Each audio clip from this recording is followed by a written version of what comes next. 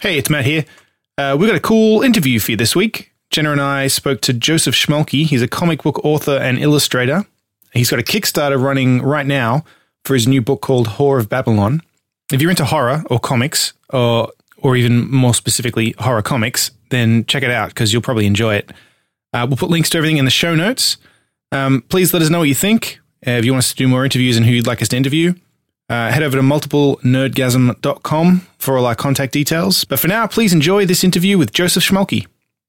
Joseph Schmalke is the creator, writer, and artist behind The Calamitous Black Devils, The Infernal Pact, and the upcoming Whore of Babylon. Thank you for coming on the podcast. Thanks a lot, guys. Yeah, it's good to have you. Thanks. So, did you guys get a chance to read Infernal Pact? It was Calamitous Black Devils you guys got, right?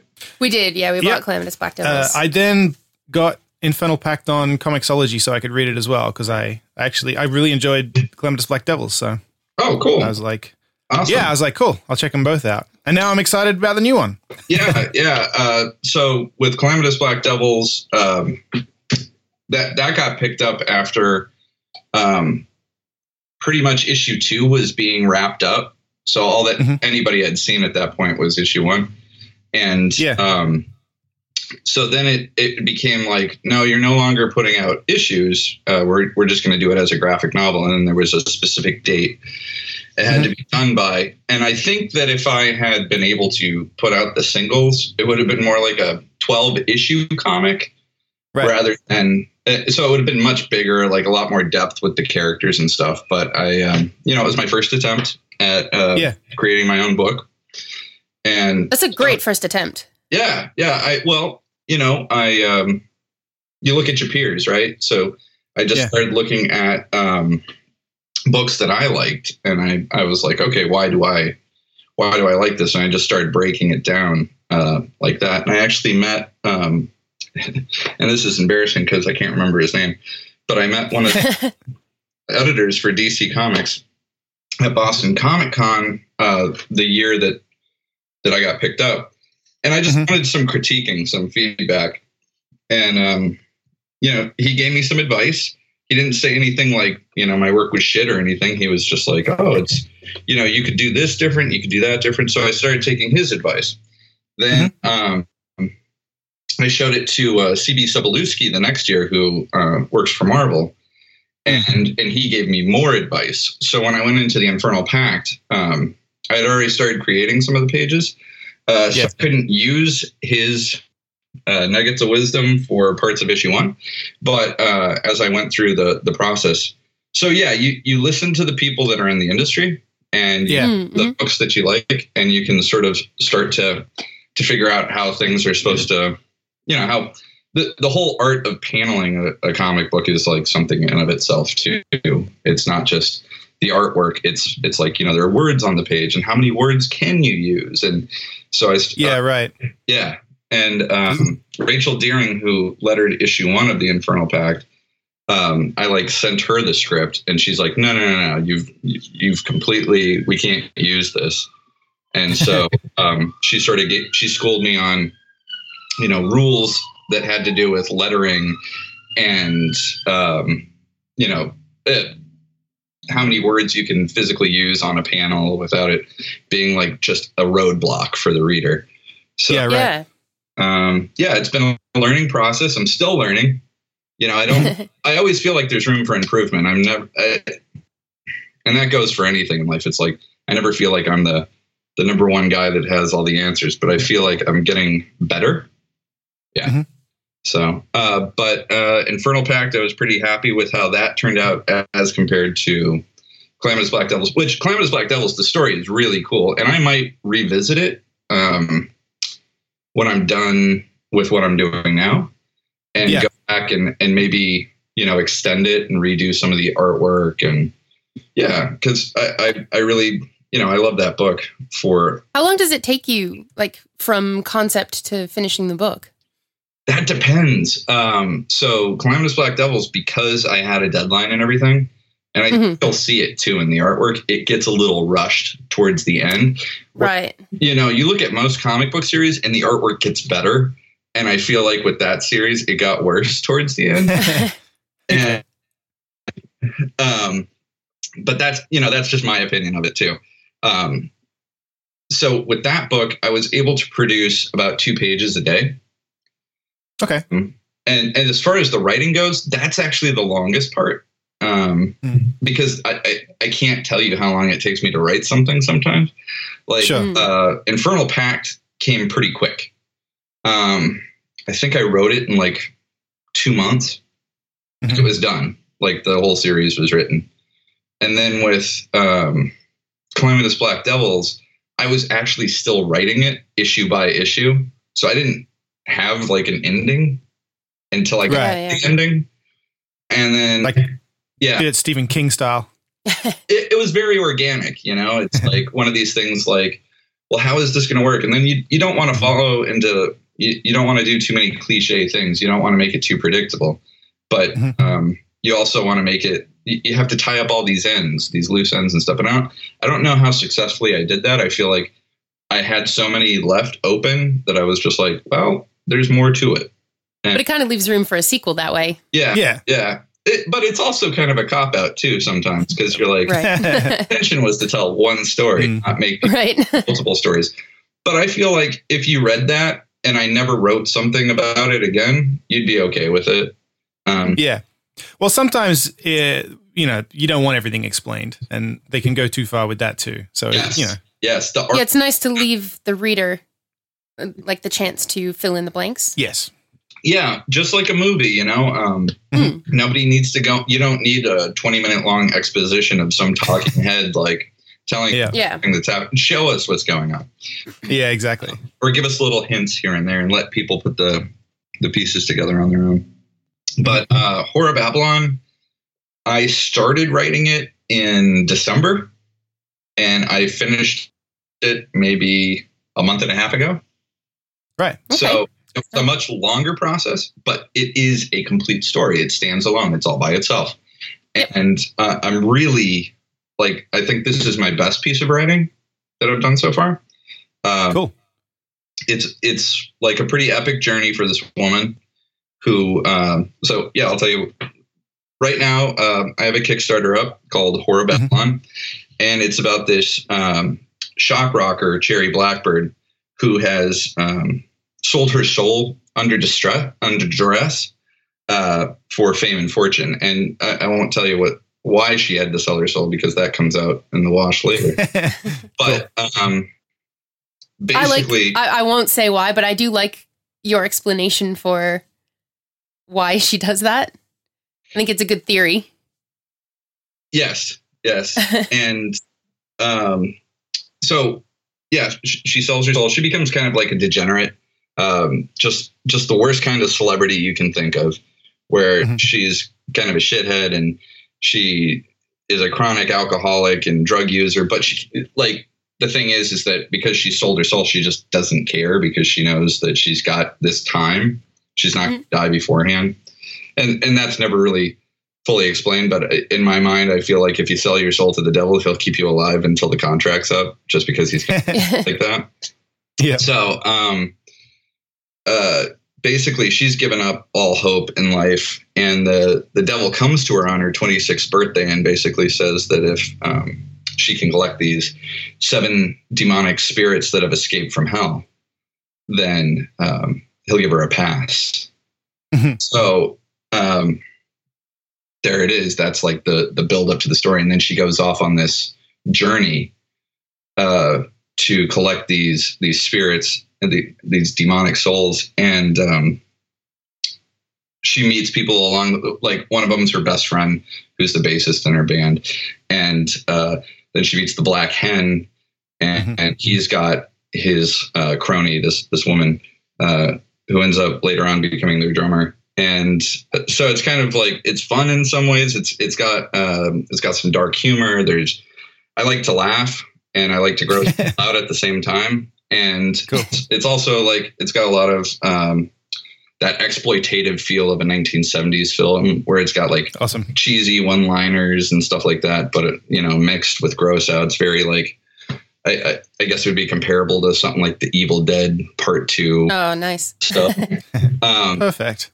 But it's also got a sleaze factor to it too. So lots of nudity, violence, filthy language, drug use. Mm-hmm. It's pretty fun. So it's kind of a sequel to the Infernal Pact, right? Because I know, it's got some returning characters from what I can tell. Some returning characters, yes. The Black one being like the most prominent one.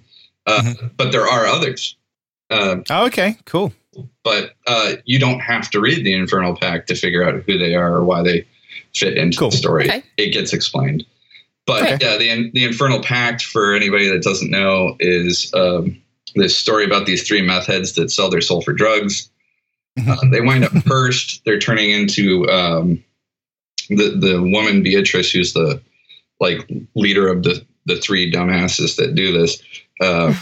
She turns into this witch monster and eats people with her vagina, and the guys turn into werewolves, and they have these blackout moments, and they start slaughtering people, and they end up killing this biker, and they get hunted down by this biker gang that ends up worshiping this demon. And so this demon's got his own agenda, and the devil's got its own agenda, and they're trying to, save themselves from, being cursed. And that's also a fun story.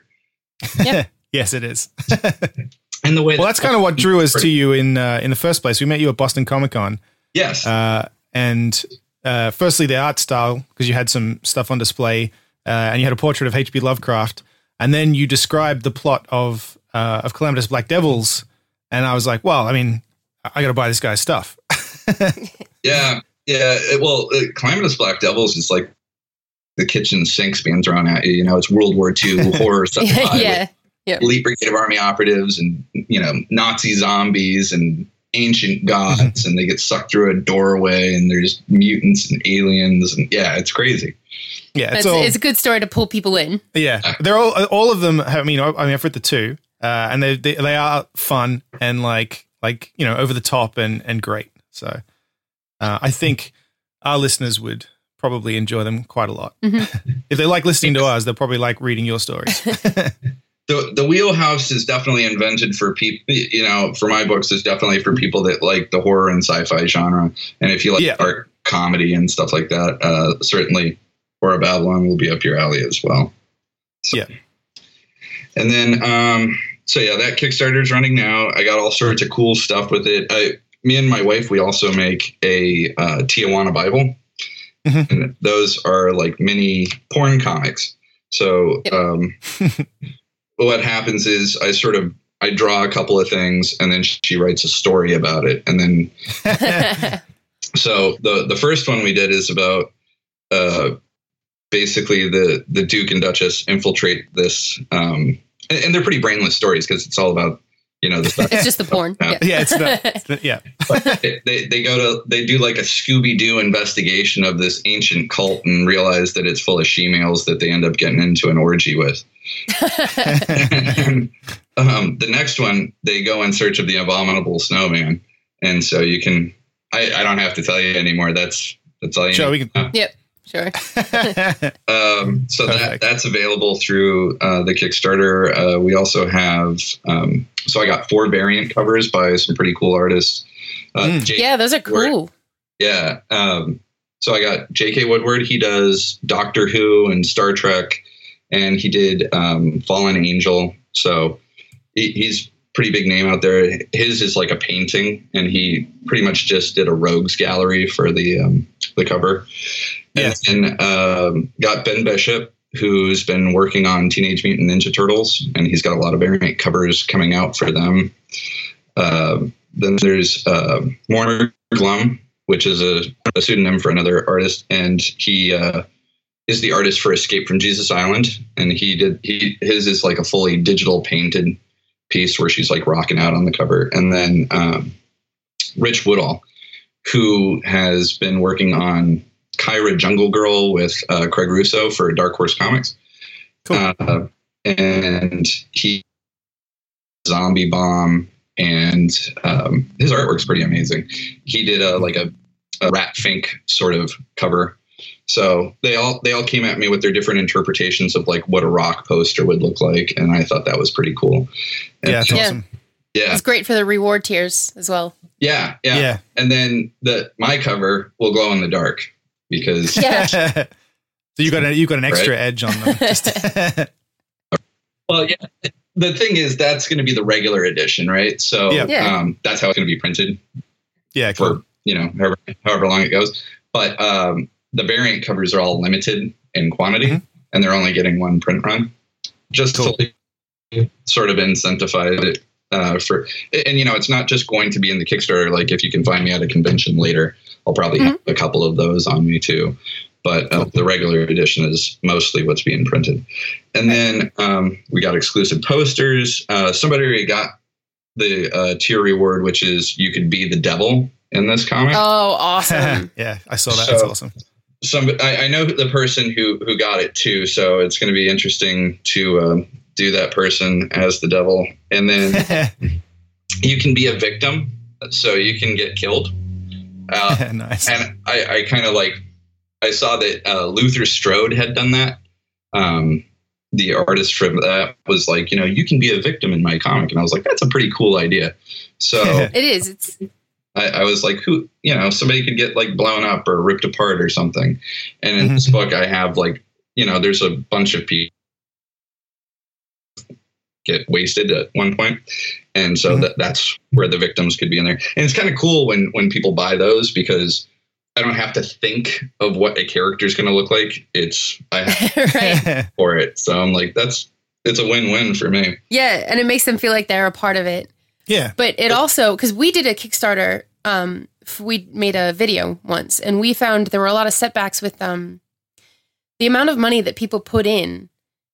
We found that we were spending that or almost that amount on the rewards. Yeah, we mostly just did T-shirts and physical things. And I think things like what you're talking about, they're way better because it's personal for the person. Right. And you're not going to it doesn't cost you anything extra to. Yeah. So my buddy, Ben, he said to me not too long ago, he was just like, I like to approach things in a DIY sort of approach, do everything yourself. What could I produce on my own that doesn't cost me anything, but can make somebody a part of it? And so, I was like, all right, what can I do all by myself that I don't need, a printer or, a low cost to me to make this happen. So I have a lot of stuff like that in there too, where yes, it costs me my time, it costs me my effort, right? But I also get to make something really cool on the other end. Like the Tijuana Bibles, we make those in our house. And part of that is because I don't want to lose any kind of relationships with printers. But the other part is I want it to look authentic. And so I sold a couple of these at Boston to people that actually collect Tijuana Bibles, and they were really happy with them. They're like, "Oh my God, these look so." So I knew I did it right, and I make them in a small batch too. So they're like a limited thing. I make them myself, but it takes time and effort to put these together because they're all done by hand. So yeah. But yeah, if you can include people in it, they'll share the hell out of your project. Yeah, exactly. The other thing is too, that actually today, I believe you backed. Yes, Matthew? I backed. Yes, I did. Yes. So I think you put us over the amount of people that we actually had for our last Kickstarter campaign. Oh, wow. Cool. So we've actually gone over the amount of people that have backed the project from all my other previous projects. So that's awesome. Yeah. Congratulations. Yeah. And so what did you learn by doing, because you've done 2 previous Kickstarters before, is there anything you picked up from those that you realized didn't work or? Yes. So from the first one, I got a pretty brutal review from John Leeds, who is a writer for Comics Tribe. I don't know if he works exclusively with them or anything, but he's a really good writer. And he looked at the Calamitous Black Devils and gave me a lot of feedback on that. But that wasn't necessarily good.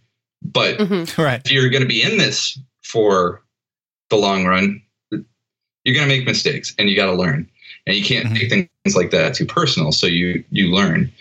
And one of the things I learned was these guys knew what they were talking about. So I started talking to the guy that I believe he just runs it. And his name's Tyler James, and he runs he's really big on Kickstarter.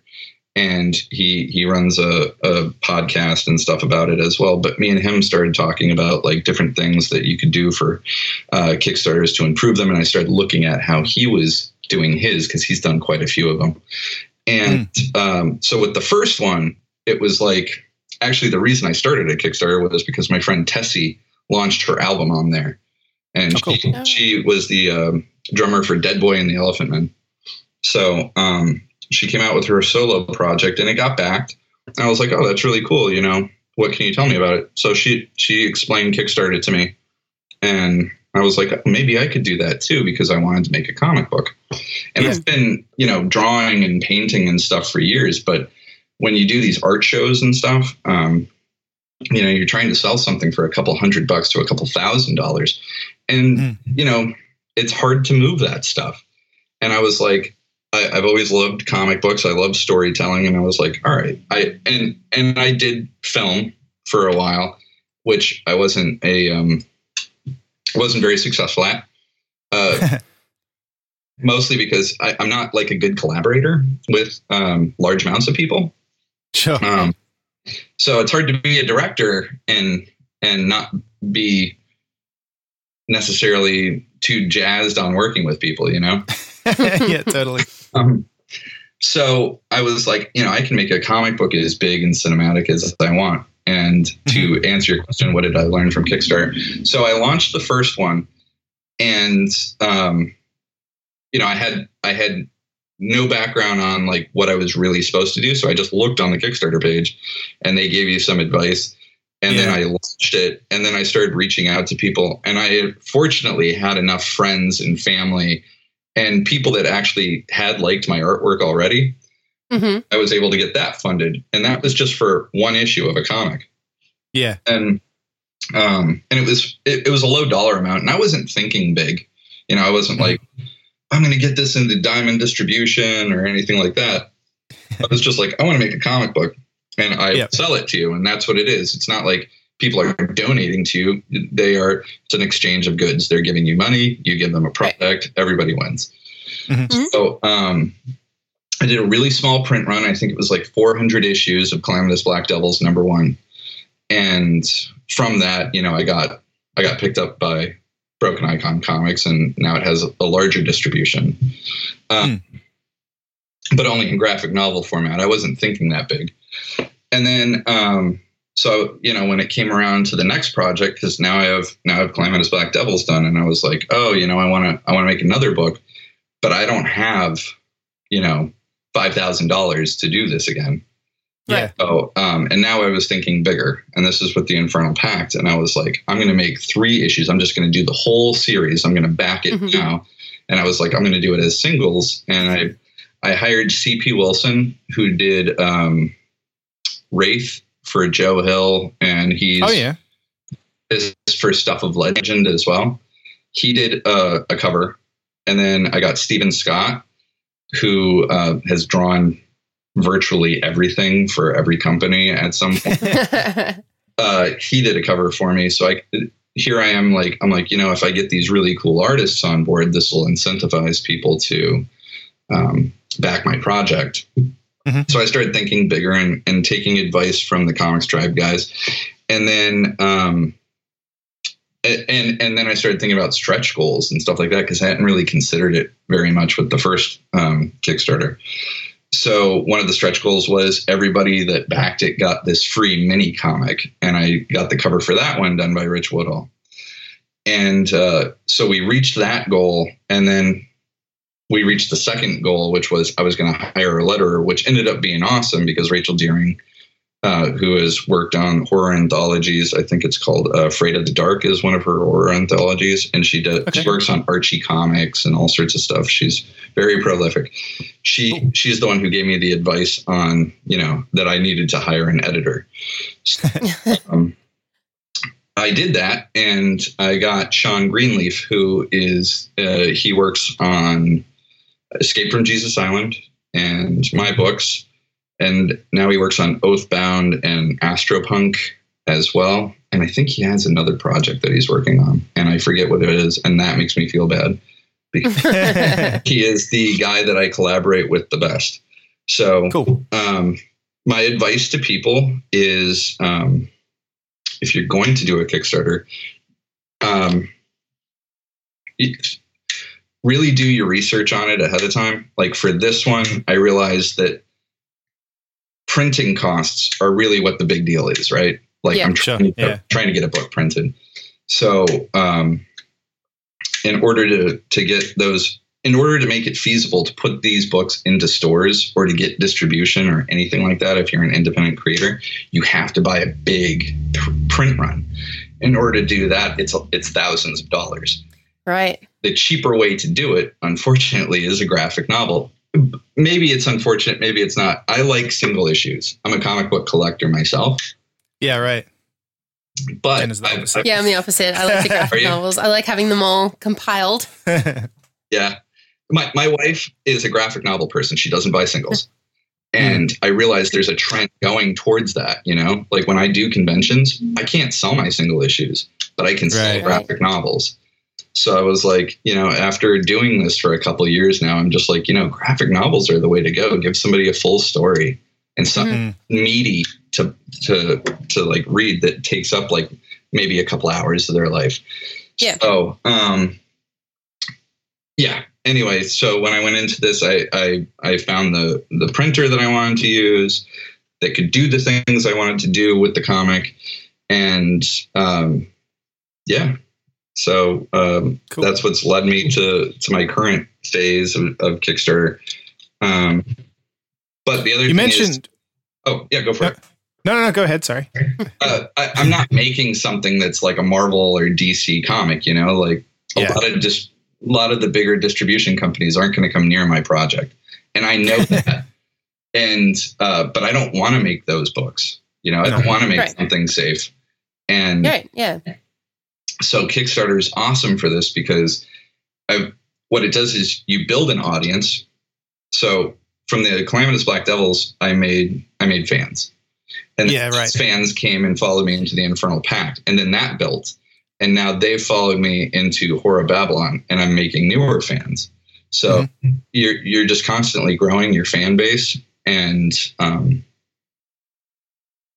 doing something that's kind of in a niche market where I think when you guys saw me at Boston, I was sandwiched next to a woman that was doing like Disney princess pinups. Yeah, that's right. Selling like horror and smut. And so that's a little strange, but that's the weird and cool thing about comic books now. Is, but I mean, it worked out in a way because I was drawn to you. Yes, but I felt bad for all the moms that walked by with their little like, wanted to buy Ariel, and I've got like all this satanic stuff. Yeah, it was kind of interesting placement, nonetheless. But yeah, I wanted to ask about because I get the impression you're pro kind of physical comics and books and whatnot, and digital stuff is kind of growing, and I'm kind of, I guess, because I've just moved countries and all that kind of stuff, and so I'm very pro digital right now because it means I can keep all my stuff with me when I move around and things. How do you feel? Like how you feel about that? And is there I mean, this is kind of a businessy sort of question, but I've noticed that there's a trend where the digital stuff actually is sometimes even more expensive than the physical stuff, especially from the big publishers. Well, for me, I make the digital cheaper. Yeah. See, it seems like that's how it would work out. Yeah, that's you how don't I feel have it to print should it, be. but all, you know. Well, the bigger guys don't have to be nice to you. Yeah. You know, they can charge you cover price for their books. They can charge for convenience. Yes. But Comixology has changed the game for people. I think it was Becky Cloonan put out like a book almost exclusively digitally, and then turned around and printed it later. I think. Yeah, right. And I could be wrong about that. It's called the Meyer. I know that there are physical copies of it now, but for a while I thought it was just a digital book. I know that J.K. Woodward did Behemoth for Monkey Brain, and that is only done digitally. Right. You can't get a physical copy of it. So there is a trend towards digital. I'm not opposed to it. I prefer a physical copy in my hand. Going forward, people will be able to buy digital books from me. You won't be able to get some of my stuff digitally. Like, I'm never going to put a Tijuana Bible up digitally. Right. Sure. But, well, you never know. But the Infernal Pact, you can get the whole series on Comixology. You can get the entire graphic novel for the Calamitous Black Devils on Drive-Thru Comics, I think. I don't really make a cut off that, so I don't promote it too hard. But you can buy issues 1 and 2 off of Comixology, and I get the profits from that. Cool. And Horror Babylon, when it's done, so for everybody that backs the book, you get a PDF of the book as it's produced before, like, every chapter when it's done will be sent to you. Now, how I'm approaching this book is I'm drawing sort of sporadically. So page like 92 might get drawn before page 13. But my goal is to have everybody get their chapters, have my chapters done in order so that people can read them one by one as they're produced within like a couple of weeks of each other. Right. Yeah, so that kind of makes it like the single issues. Yes. And I think, and I'm not positive about it yet, but I think when it's all said and done, I will probably deconstruct the book because I have these 4 awesome variant covers and I've got my own cover. Right. The book is 5 chapters long. So if I want to deconstruct it chapter by chapter, I could put those covers on it and then put them out digitally 1 through 5. So it's not something that I have seen anybody else do before. Make the whole graphic novel and then break it down later. But it's something I'm going to seriously consider doing. And hopefully it'll, gain some traction on the digital, on the webs for people that really like digital comics. And there are people who won't buy my physical books, but they will buy my books on Comixology. And there's one particular guy who really likes my work, but he won't buy a physical copy of it. He's like, nope, I read digital. And I don't blame you. It's one of these things where the it makes sense now. People don't have a ton of space, and everything is hooked up to the web. And it just if that's how you enjoy the reading experience. Also with Comixology, they do that guided view thing. Yeah. Which is super cool because it goes panel by panel, or you can blow the page up and see all the artwork. So that's kind of cool too. Yeah, that's really handy on a phone. Like, well, I mean, obviously it's better in general on an iPad or something bigger, but like, if I was on the train stuck or something, I could like keep reading. It's cool. Yeah, I read the entire like Darkness series digitally. So I only own 1 issue of the Darkness, and I was like, oh, it's okay. But then it's like, I had nothing better to read or something. I don't know, and I ended up buying it. I really enjoyed it, and but there's a lot of stuff to read. Yes, it's a big series. So, Escape from Jesus Island, the artist who works for them, who did one of my covers, they really push the digital because he does everything digitally and he does all this intricate work. Like there's little hidden stuff in every panel. And so you really can't see it unless you buy the digital version. Yeah, I was going to ask you, do you work physically or do you work digitally? Like with that? So just in general? I do a mixture of both. With Calamitous Black Devils, everything was drawn. But how that book was done was so bizarre. Like literally every panel was a sheet of paper. So I have this stack in the corner of my house that's every single panel of the Calamitous Black Devils. That's cool. And I would scan it in, and then I would rearrange it on the page, and then I would digitally ink it. Cool. Oh, wow. With the Infernal Pact, I would do these really, I did them on traditional size comic book pages, and then I'd scan them in. I would create a black, I'd paint the whole page black, and I would change the opacity so that I could see through the black. and I didn't use a paintbrush. Instead, I erased panels. And so that's how you get the look for the Infernal Pact, is that it's sort of like scratchboard. That's cool. Yeah. And that takes forever. So when I was done with that series, I'm like, I'm never doing that again. And so now I basically Horror Babylon I've come back to doing traditional, but now my skills have vastly improved. Yeah, right.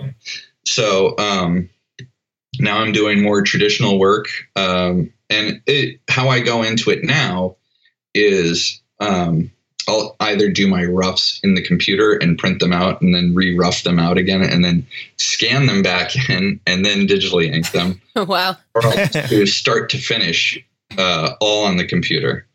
Okay. So, I use a Wacom tablet and I use Kyle's brushes. It's like different brush packs you can buy. Cool. So, and they've got some really cool ones. But I highly recommend, it's a one-time deal. You have to buy the Wacom tablet, and then you can use the basic brushes that you're just given with Photoshop or whatever. Yeah. I don't have to buy paper anymore unless I'm, you know what I mean? Yeah. When I look in that corner where there's cobwebs and the Calamitous Black Devils is sitting, I'm like, yeah, that was kind of cool. And I do commission work and stuff like that. I do sketch covers and everything. So I can physically draw on things, but digital is so much more forgiving. I can go into it as loose as I want, not really think about it. And so I'll lay my page out. I've got my roughs and I can walk away and come back and I can see all the proportions and figure out what's screwed up with it and what's great about it and then fix it, just move everything around. So it's a better product in my opinion. Cool. You're not married to whatever you put down to begin with.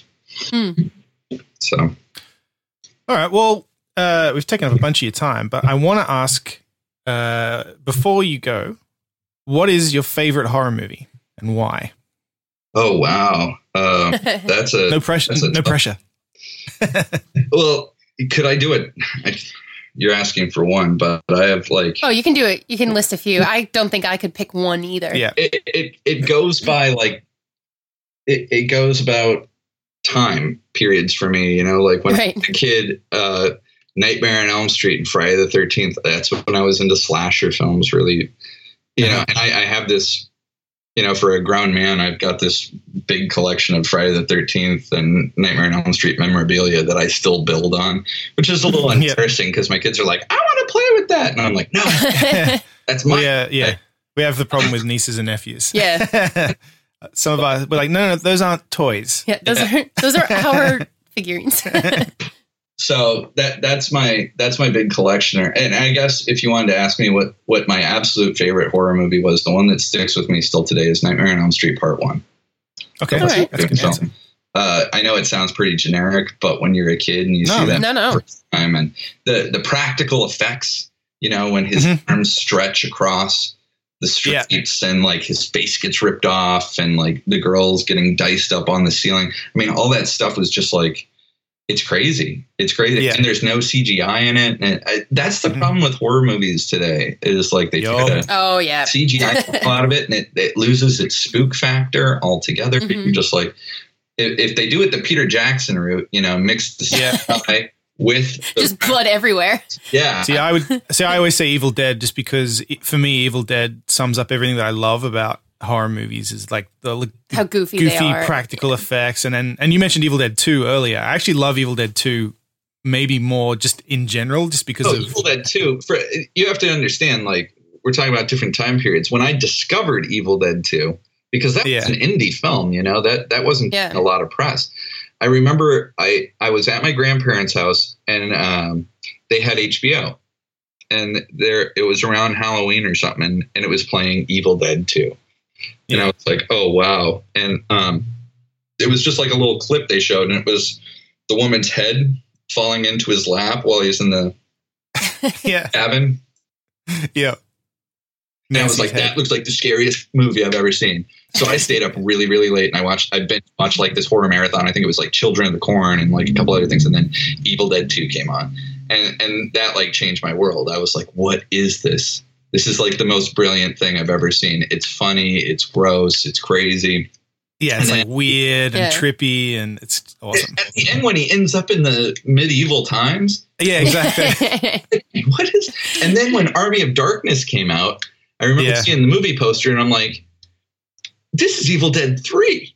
You know, I hadn't grasped the concept. Well, they should have just called it Evil Dead 3. It would have done gangbusters. But Army of Darkness, when I saw the movie poster, I was like, I have to go see this thing. I'm like, I finally get to figure out what happened to him when he went back. When he went back is the... But, and I love the series that's on TV. And now, whatever, what is it, 20, 30 years later, you can find out even more. Yeah, it's great. You know, Sam Raimi and Bruce Campbell together should just be like, you know, a Johnny Depp and Tim Burton team up or something. It's just great. So then there was then I went through this like phase where I was trying to watch disturbing movies, and I Salo, 120 Days of Sodom, and Antichrist, and a Serbian film. And then I was like, I'm all done with those. Those aren't really horror movies as much as they. No, I agree. I'm not into that stuff. Yeah, they're more for the shock value. And I like monsters and a bit of comedy in there, and Yeah. I just really like the B grade, the really cheesy ones. You ever seen Night of the Demons, the original one? Is that the Demons? I think it's Alice is the name of the evil person in that one, and she looks like a sort of demonic undead black bride. She's got not the Dario Argento one. That's just demons, I think. Yeah, you got to see Night of the Demons. It's ridiculous. There's these really stupid effects in it that don't make any sense, but you just... Well, that was my final question was going to be, is there a favorite guilty pleasure horror movie of yours? So maybe this counts. Or is there something better? I think, well, man, such tough questions. Sorry. Guilty pleasure horror movie. They're all kind of like the ones that I'll tell you what, the one that I watch the most of, and it's not a guilty pleasure or anything because it's just badass, is The Thing. Oh yeah, man. And I would consider that a horror movie over a sci-fi film. Yeah, totally. It's ridiculous. John Carpenter is great, isn't he? Though it's just like, and I really wish he was making more movies. I heard he's coming back to do Halloween again, which I'm super excited about. And Halloween is one of those where it gets play once a year. Recently, I've been watching, what was it that came out last year? It Follows. I really liked that. Oh, yeah. And then this year, people are mixed on it, but I thought it was super creepy, was The Witch. People went in. I we liked did watch it. that. I don't know. I found it a little boring. It was a little dry. I think I liked it. Went into it thinking it was going to be like a satanic bloodbath or something like that. That's probably why I was expecting more. Yeah, it ended up being like a period piece with like Yeah. See, I was a little disappointed. I mean, this is a spoiler. Sorry, listeners, if you haven't seen The Witch, close your ears for a second. I was a little disappointed that there was a witch at the end. You know? Yeah, that's right. Because I was actually like, the scariest thing about that film, I thought, was that. Like, I could believe that this actually happened in a way, like the family all turning on each other and stuff. Yeah. Well, I mean, because it did happen. Right. But yeah, just having a witch kind of ruined everything. Well, it wasn't that it was just a witch. There was multiple witches. And then that. Right. Like a coven. Yeah, sure. It was one of these things where, there was no shocks in it. There was no jump scares. It wasn't gory. Well, except for when the baby dies. But it sets a tone right from the beginning of like, yeah. Absolutely. And then as it builds, when she's floating up to the sky at the end of it, you're kind of like, she was fucked from the beginning. Right. Yeah. She never had a shot. The devil had her. And to think that like these people that, really, truly and honestly believe in God and, they're God-fearing people, for her to give up everything because she was put in such a awful situation. You just it's got like this really dreadful feeling to it, and that's why I liked it. Okay. It was more of a it wasn't like I saw the movie and I was like, that movie was awesome. It was like I walked up and then like 10 minutes later I was like, man, that movie was fucked up. Yeah. That's what I like about horror movies. I like the ones that kind of stick with you. I think using jump scares too much is pretty cheesy. And it's nothing that really gets under your skin later on. Remember when there was like that string of Japanese films that were being remade into American movies, like The Ring. And, those first came out. Like, I remember they got some jumps out of me. And actually, after I saw The Ring for the first time, it was like I was in a car with my ex-girlfriend and we're like driving to New York or something. And I'm like, it's been 7 days. We're still alive. The first time I saw The Ring, the sequence at the end where she comes out of the TV and everything like that, that was really cool. That's great because you think it's over at that because I'd never seen that kind of that was a new thing to me. And then it's very cool. And The Grudge too, the opening for The Grudge, like I went to get that in Times Square with a couple of my friends, and they were like holding on to each other. They're like, oh my God, this movie's going to be good. So, but yeah, different time periods, different loves, different kinds of horror movies that I like. Cool. I really like the stylized ones. I like practical effects, and I just like super cheesy digital CGI'd ghosts. They really piss me off. So, so you're not a fan of Ghostbusters then? So bad.